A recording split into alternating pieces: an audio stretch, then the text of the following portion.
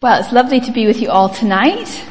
Tonight we are joining Paul in his second missionary journey, and we're thinking about being in step with the Spirit. Now, in the verses before those verses that we just read, Paul has just traveled to Lystra and collected young Timothy to join Paul and Silas and probably a few others in their travels and their mission, both strengthening the churches from within and sharing the good news with unbelievers. And then all of a sudden there is this pause. They've been going and going and going. They've had highs, lows, ups, downs, and now there is this pause. They want to turn southwest and preach the word in Asia, but verse 6 says that the Holy Spirit keeps them from going there. Whether through means of logistics or conscience or supernatural means, we're not told. And so when that doesn't work, they change their minds and change plans completely and turn northwest up to Bithynia. But we're told that the Spirit of the Lord intervenes again directly to prevent them from entering that place. And so there is this pause. And it's a pause because God says no. Now, it's not something we talk about a whole lot these days, is it? I certainly spend a lot more time thinking and speaking about God's incredible yeses. One of the most amazing verses in the whole Bible is 2 Corinthians 1:20. It says, "For no matter how many promises God has made, they are yes in Christ. And so through him the amen is spoken by us to the glory of God." I love that verse. And yet here in our passage tonight, and in many other passages in the Bible, we read of God saying no. So why might God say no?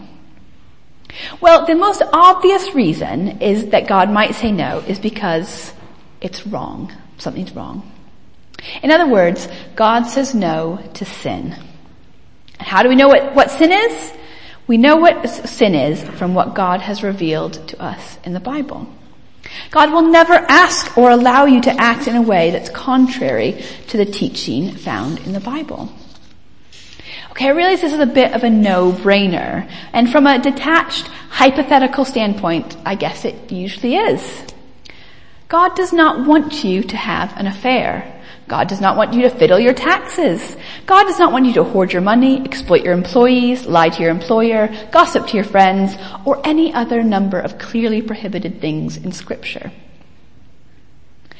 But detached, hypothetical standpoints are not what real life is made of.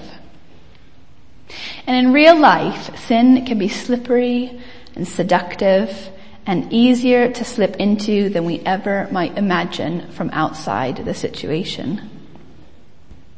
The evil one tells us that we may be doing this one little thing, but it isn't as bad as that big thing. Or we think we'll only do this once for a really good reason, and then we won't do it again.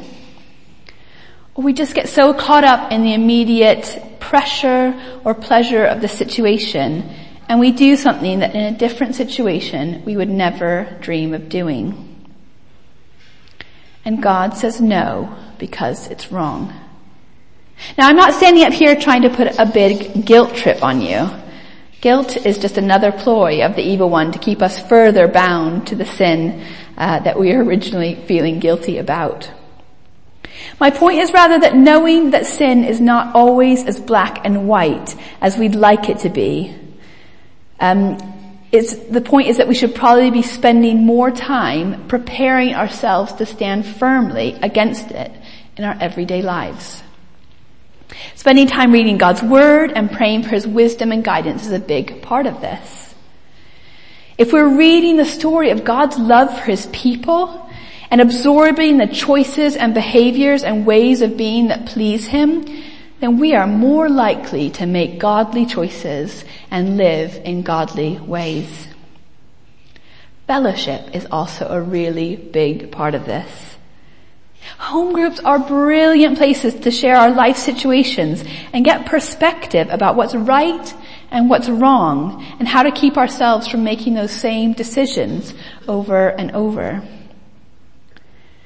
But prayer partners, prayer triplets, accountability group, or any other intentional Christian fellowship where we can be vulnerable and honest with each other can equip us to stand firm in the fight against sin.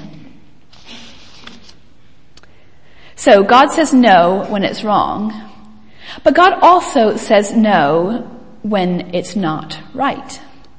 Now that might seem like a very small distinction to you, but there are definitely times in life when we have a choice or a host of choices before us in which none, or at least most, aren't wrong. Go to university, or start an apprenticeship. Persevere and grow in our current job, or make a career change. Put yourself forward for ministry in church, or put your energy into building relationships with your colleagues and your neighbors. None of these things are wrong. In Paul's case, Asia wasn't a wrong place to go, I don't think. Bithynia wasn't a wrong place to go. And if they'd gone ahead and gone anyway, ignored that prompting of the Spirit, or really pushed ahead, there would probably still have been good things that came out of the trip. And God would still have blessed their ministry and their service. But it probably wouldn't have been all that God had for them. It probably wouldn't have been God's best. This is such a hard thing to get right, I think. In our personal life and our corporate life together as a church, I think we can spend all this time and effort and worry holding on really tightly to good things. And they're not wrong. But if we're holding on so tightly to the good, if we keep trying to get into Asia or Bithynia, then we might just be missing the opportunity to open our hands to God's best. So God says no when it's wrong. God says no when it's not right. But God also says no because, well, sometimes we don't know why. Have you ever noticed that Christians aren't great at telling stories that don't have happy endings? Now don't get me wrong, I love testimonies, and in fact we're going to have a time tonight to share testimonies and the amazing encouragement of a story of how God has worked and healed and resolved situations. But there are other kind of stories that we don't hear all that often. When I was a teenager, my dad lost his job, and for quite a few years it was a difficult, painful, desperate time for our family. We came through it and we could definitely acknowledge God's presence in it all. But there was never that light bulb moment afterwards when we thought, oh, that's why God allowed that all to happen. There was never a moment when we thought, oh, that was worth it because look where we are now.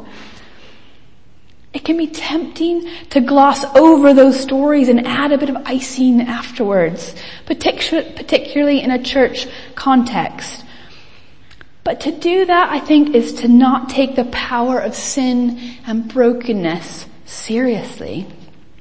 There are things that happen in this broken, sinful world that are difficult, painful, and desperate. Period. Now, I'm not saying that God doesn't use those things and redeem those things and bless us beyond those things, because amen and amen and amen He does. But not every story in the Christian life has a happy ending. Or at least the everything is brilliant now kind of happy ending. Maybe we need more testimonies like, I'm in this pit and I can't see a way out, but God's here with me. Sometimes God doesn't act like we want Him to. Sometimes He says no. And sometimes we don't know why. But you know what? God is bigger. God is big enough for those whys. And He's there with us in those whys. And praise the Lord, God doesn't always say no. Verses 9 to 10 say, during the night, Paul had a vision of a man of Macedonia standing up and begging him, come over to Macedonia and help us. After Paul had seen the vision, we got ready to leave for Macedonia, concluding that God had called us to preach the gospel to them. After the pause, after the disappointment, after the no of Asia and Bithynia, God gives Paul an emphatic yes. He has a vision in the night of a man begging him to come over to Macedonia across the Aegean Sea. What I think I love most about this story is Paul's line of reasoning at the end, or maybe Luke's who's writing it. After having this amazing vision, the group has a chat and eventually decide that they probably should go to Macedonia. It seems so obvious to us, doesn't it? God works in this incredible way, and it seems to us like there shouldn't even be this discussion. It should be just obvious what they should be doing. But how often does it look like this in our lives? I'm not saying that we've all had visions, although I'm sure some of us have, and maybe we should be praying for more. But I'm quite sure that most of us have seen God's powerful work through circumstances, timing, opportunities, prayer, Bible study, any number of ways. And I'm sure that most of us have also had those times when we just haven't got it. When indecision or worry or what ifs have kept us from going in the direction that God is calling us. When things that should have been crystal clear just still seem a bit murky. But perhaps from their experiences of having God's no, or perhaps from those healthy spiritual habits and hearts that we have already talked about, Paul and his friends are receptive to God's Spirit, and together they decide that God is in fact calling them, giving them a big yes to go to Macedonia. Now there's a really interesting part of the story that actually takes place after the verses that we have tonight, and that's when Paul and his friends actually get to Macedonia. Paul's had this incredible supernatural vision of a man calling for help.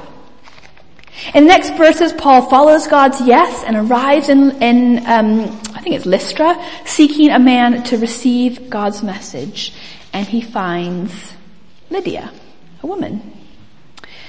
Sometimes I think we have these ideas about callings and vocations and ministry, that there's this one thing, this one idea, this one way of doing or being or living that God gives us. And we're meant to stick to that. When I first started telling people that I was going to retrain as a midwife after having been in full-time ordained ministry, some people just could not get their heads around it. One person even asked me if I thought I must have got it wrong when I originally felt called to be ordained. Now, I don't know if I got it wrong or got it right, but I can see the incredible ways that God has molded me, shaped me, prepared me, and blessed me through the winding route of my working life, and how He continues to use me in ways that I couldn't have predicted or planned, with and without my collar. I think sometimes the things that we are most interested in pinning down or chasing after, our jobs, our homes, our families, that seem all consuming and all defining at that time, sometimes those are just the things that God uses along the way to get us where He's going. Sometimes the vision is different from the plan. And that's okay. In fact, it's more than okay. Being in step with the Spirit isn't about having the whole picture or the whole plan in advance.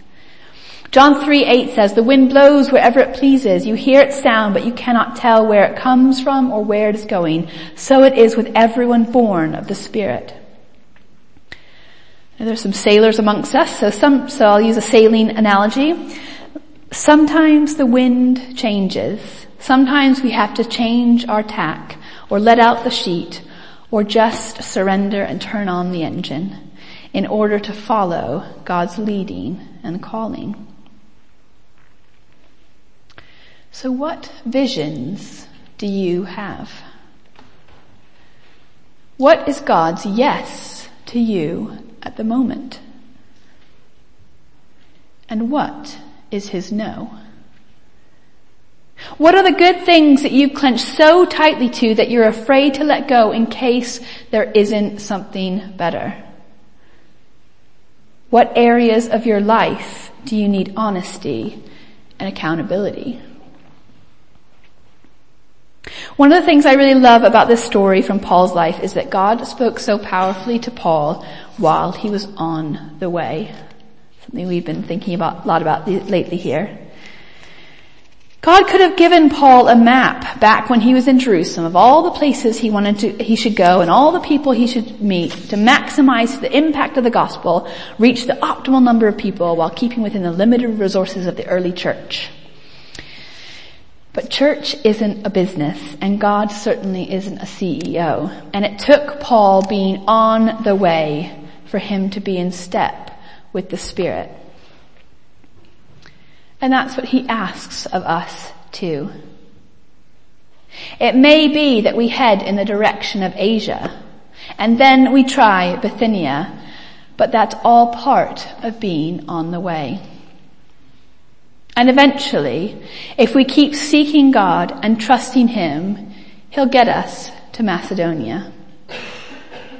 And the vision may be different from the plan. But that's okay. In fact, that's more than okay.